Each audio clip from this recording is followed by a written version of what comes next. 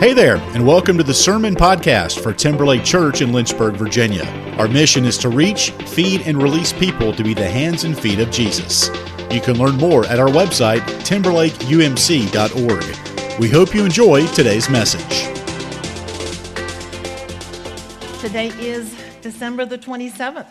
It is the very first Sunday after Christmas. What does that mean to you? What does it hold? Maybe it's a time to take the tree down, get all the decorations put away, and take down the lights. Maybe it's time to gather the receipts of all the items that you received that didn't fit, or you didn't like the color, or it wasn't your style, and we're off to stores to get money back.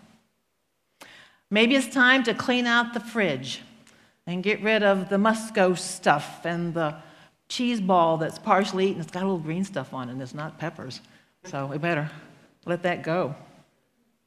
Or maybe it's a time to worship Jesus with a new spirit.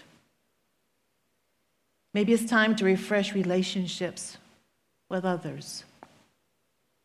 Maybe it's a time to reflect again on the meaning of Christmas so it stays alive throughout the year. Maybe this is a time that you are envious of me. You really would like to be in this space doing this message. I'll step aside. No volunteers? Oh, I'm not getting there. Seriously, Pastor Brad asked me months ago if I would prepare a message for this morning. He takes off for a week in the summer, and he truly comes home with the sermons and scriptures and series well planned out. Well, when he asked me last year to do this, it was easy because it was a series of movies, and we chose our favorite movie, and mine was One Special Night with James Garner and Julie Andrews. And it's kind of a Hallmarky kind of movie, but it was about second chances. And it was something I could talk to easily. But there was no quote theme. And so there was no burning bush. There was no deep voice from the skies saying, "You are going to preach on." It didn't happen, but over and over, the word recovery and restoration came to me. Those are not words that I normally say in normal conversations. Yes, I do see restore on my computer when I don't shut things down quite right. And I did see a big white truck with the word restoration on it. I'm imagining it to be a truck that would go to a home and help them with leaky basements and problems with the stability of their home. Recovery and restoration. God had a plan even with that, as he always does, because our pastors have just preached a long series on comfort and joy. The comfort of loving people, helping them heal, helping people recover. And then comfort and joy. The joy of salvation, his promise to be saved for eternity. It's restoration. So we put our hearts together this morning with me, talking about and feeling the sense of recovery and restoration. To recover is to bring back to a normal health or status. To bring back to a normal health or status. There is no age on this. It's for all of us, even infants. A small baby is hungry or is wet and tears and crying, and so we immediately try to recover and soothe and comfort that child. We'll rock him, we'll rub his back, we'll sing to him. I'm assuming your singing is soothing and comforting. The child's a little older, scuffs his knee, and we kiss his boo-boo, and we give that ever-comforting Scooby-Doo Band-Aid that always makes things well. Isn't it amazing how they see a little miracle of healing in a Band-Aid? And we praise our children after finishing a dental appointment or a doctor's appointment. They're never fun. And we give them suckers and stickers and high fives and maybe an ice cream treat. I guess the Dairy Queen comes in place now since Joe's across the street is down. A reward is an obvious way to recover something. It's an obvious way of getting comfort. Sometimes people try to create a recovery and then end up with problems. Let me say that again. Sometimes people try to create a recovery and then come into some other problems. I had a wonderful chat with our friend Carl Stinnett. We were working in the office and took a little break from paperwork and started talking about Christmas. And Carl told me a story. When he was a youngster, he wanted a bicycle. He wanted a bicycle. Everyone knew that Carl wanted a bicycle. And Christmas morning, there was a bicycle under the tree. Oh, he was so happy that his dream and the recovery from the expectation of that, it all happened. He had a bicycle. Well, then Carl's story goes on, and he says the following year, he decided he wanted a wagon so he could pull the wagon behind the bicycle. Makes good sense. Everybody knew he wanted a wagon this year. Carl wants a wagon this year. Carl wants a wagon. And the Christmas morning, and the tree had a wagon. He was so thrilled. He went rushing down to where the bicycle was kept, but the bicycle was gone. He looked around other buildings there at his grandparents' home. He couldn't find the bicycle. He couldn't find the bicycle, and so finally, with concern, he went to the adults, and where's my bicycle? Well, finances had been tough, and they didn't have the money to buy a bicycle, to buy the wagon, so they sold the bicycle. They tried to recover his dreams by doing what they had to do, and in turn, it kind of messed up the situation. This reminds me so much of the book, and maybe some of you have read the story by O. Henry, called The Gift of the Magi. It's a beautiful story, and it's short. I encourage you to look and find a copy of The Gift of the Magi. It's about a young couple. They're very, very in love. This was those first Christmases of being together, and their love was strong. They didn't have much money. They had very little money. And so one of her prized possessions was the length of beautiful hair. And she went to a hairdresser, and she sold her hair for a wig because she wanted to buy her sweetheart a chain to put on his pocket watch. That wanted to be her gift. Well, he was looking for the perfect gift for her. And with this beautiful hair, he had seen an ornamental comb at a store, but he had no money. So he sold his pocket watch to buy the comb for his sweetheart. Each of them gave and sacrificed something that was so very, very special to them. She lost her hair. He sold his watch so they could have. They both sold something they loved for someone they loved more. So the story of Carl and the story of the Magi, let's hear another story, and that being the Christmas story. That is the greatest story ever told, a story of our Father's love, a Father's love that loved His creation, that's you and me, so much that He sent His Son Jesus to earth. Our sin was great. His love was greater.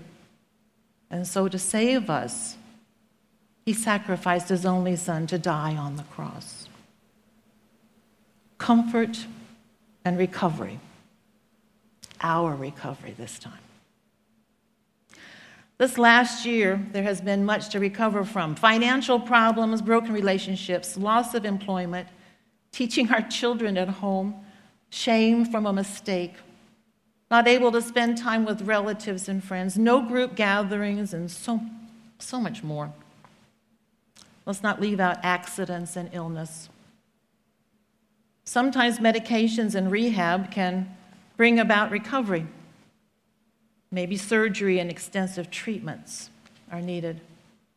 But as God's people, we have tried to comfort others.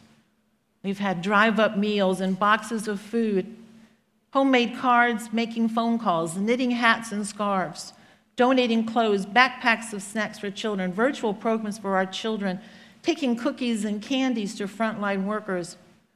You get the idea. We have done wonderful things, thoughtful things to help others, helping others to sense comfort. But don't neglect the peace and the goodness that you experience by doing these good things. We share our hearts and are greatly rewarded, not wanting the reward, but a sense of goodness as the giver, loving one another. Bellies are fed, feet get shoes, jackets and blankets, all parts of the physical recovery. But what about the recovery of hearts? And we pray for others. I chose a bit from the book of James in the 5th chapter. Are any among you suffering? They should keep on praying about it. And those who have reason to be thankful should continually sing praise to the Lord. And their prayers offered in faith will heal the sick, and the Lord will make them well. Comfort is given through prayer. Comfort is given through prayer. I was diagnosed with breast cancer a year and a half ago, and I was afraid. Phew. I didn't want to die. Surgery removed the tumor, and then chemo and radiation were put in place to better my chance of recovery. In fact, I had my last chemo treatment on New Year's Eve last year. Chemo is brutal. About the time you feel better, then you have to have another treatment, and those chemicals are put in your body. Many of you understand what I'm talking about, and you know that there are many difficult days. What prompted my recovery? It was your prayers for Rudd and I. Ooh. The cards and the calls, the foods and gifts, I was surrounded with love. I was never alone. You and God held my hand and my heart. Recovery came from a bad diagnosis. It takes prayers. It takes physical courage, emotional strength, and the comfort of others. I ask you to be diligent in praying for others. There are many on the prayer list who wish to be there indefinitely because they believe that healing and goodness come from prayers. Don't neglect the ones that you don't know their faces, for we pray for all. We pray for all. Let me get back to comfort and joy. Now a few minutes about restoration. I'd like to use the words from Psalm 51. Restore unto me the joy of thy salvation. Janet and Heather probably recognize those words from an anthem. It's probably in most church libraries in their music. I've sung it many times and I've directed it. But the words again, restore unto me the joy of thy salvation and make me willing to obey you. Then I will teach your ways to sinners, and they will return to you. Powerful scripture, Psalm 51. Restoration is living the joy of salvation that's given by Jesus Christ. God has revealed an order of life as written in Ecclesiastes, one of my favorite books, because it gives a time and an order for those of us that are left-brained and alphabetize our spice rack. You understand this. So Ecclesiastes gives us something to be able to hold on to. There is a time to cry, and there is a time to laugh, and there is a time to be born, and there is a time when we will die. So why do I bring this scripture into my message? Every situation, every piece of life is in God's blueprint for us. We will laugh and we will giggle. We will struggle and we will pray. And we will all experience grief. And we all, at some time, will die. So we must be aware, to be prepared for what will be. Death is a part of life. There's no way out. Pastor Brad last week spoke of an eternal life with no aging, no pain, no tears. We have a life on earth, and a life to die for. We have a life on earth and a life to die for. An eternal life with the perfection that God has designed for us, we, his children. Christmas retells the story of the incarnation of God, a Jesus who loved us so profoundly that he died to save our souls. Restoration. Think with me as restoration being like a big jigsaw puzzle. The pieces include God's grace, forgiving mercy, goodness and kindness, unconditional love, and God has shaped all these pieces. Pieces that will fit together to create a masterpiece called everlasting life. But sometimes we shake the box and we mix up the shapes. We sin. We dump the shapes on a table and jumble them around. And we turn away from righteous decisions and good life patterns. We must create strategies to organize and find how everything fits. Is your puzzle together? Or are you still struggling with the misfitting pieces to ensure your everlasting salvation? As one of the ministers of Congregational Care for our church, I visit patients and their families in their homes and in the hospitals and in the facilities. Not so much of that lately with COVID. And with each visit, I trust the Holy Spirit to lead me, to lead my thoughts, to lead how conversation flows, to lead that I would say a prayer at the end that would be good for the healing and comfort. And I also do a little prayer to find me a parking place when I drive it and not have to use the valet because I feel sorry for them having to do so much traveling. But I trust this Holy Spirit to lead my conversation, to help me to listen, and to offer comfort. I never have a planned dialogue or an A, B, C, D as I'm going in. But on one occasion with a visit of one of our members, it was a truly God time. We sat and we visited, and he talked about his diagnosis and where things were going. His wife was to my side. And unusual to my visit, the Holy Spirit grabbed me right by the shoulders and by the heart, and I went right to the man's arm. His wife was now behind me. And I said, "Do you believe in Jesus Christ?" And he looked in my eyes and he said, "I do." I said, "Do you believe that Jesus is your Lord and Savior?" And he said, "I do."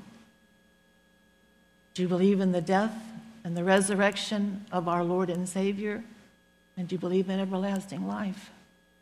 He said, "Yes." He said yes to all my questions. But not only was it a comfort to hear him say those things, I knew that he was going to be saved. But I could literally feel the shackles fall off his wife's shoulders. I could tell that she really wasn't sure. Now she heard him say that he had accepted Jesus. My first husband was a good man in many ways, but he was not one who outwardly professed Jesus. He died a summer ago, and I know my boys and I have prayed that he did come to know Jesus before his death. They worry about that. Don't let people worry about your souls. And so when Brad and others say, "How is your soul today?" You know what they're talking about.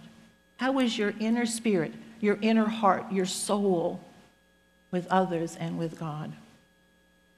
We must come to believe in Jesus Christ and his resurrection. Having the heart for and of Jesus helps us to live like him. We must want to work for the good of ourselves and others. Jesus taught us to love one another.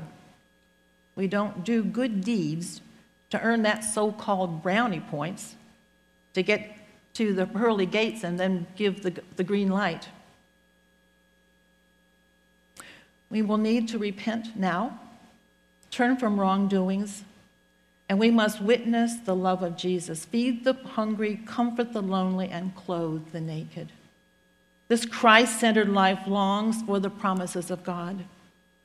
We want his gift of eternal life through accepting him, and then he will restore us. God will take back all our sins, and we will be forgiven through the sacrifice of Jesus. Our soul redeemed, our soul restored, and salvation gifted. This morning, it's comfort and joy. It's recovery and restoration. All sermons and messages need a response. So how will you respond today? Have I said something that will help you in your walk with Jesus? Have you been comforted recently? Do you encourage others? Do you hear others recover from difficult situations? And have you earnestly accepted Jesus as your Lord and Savior? Have you shared his name? Have you talked to somebody else? Can you say that you have helped to restore another person's soul? I pray that maybe this will be something that you can do this coming year. Comfort and joy, recovery and restoration. And let these words from Christmas dwell in your hearts year-round. Amen.